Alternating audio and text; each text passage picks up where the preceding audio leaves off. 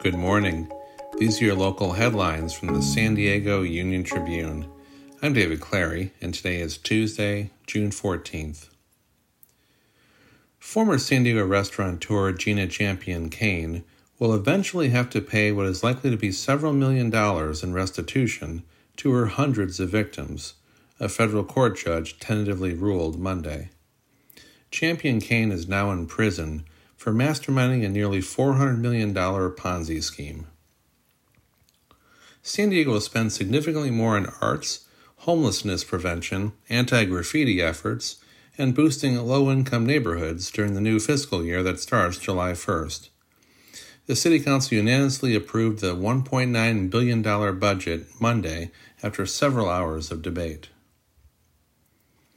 UC San Diego atmospheric chemist Kim Prather, one of the country's foremost experts on climate change, has been elected a member of the American Philosophical Society, a group founded in 1743 to promote the study of science and the humanities. Prather is one of nearly 40 people who were chosen to join the society.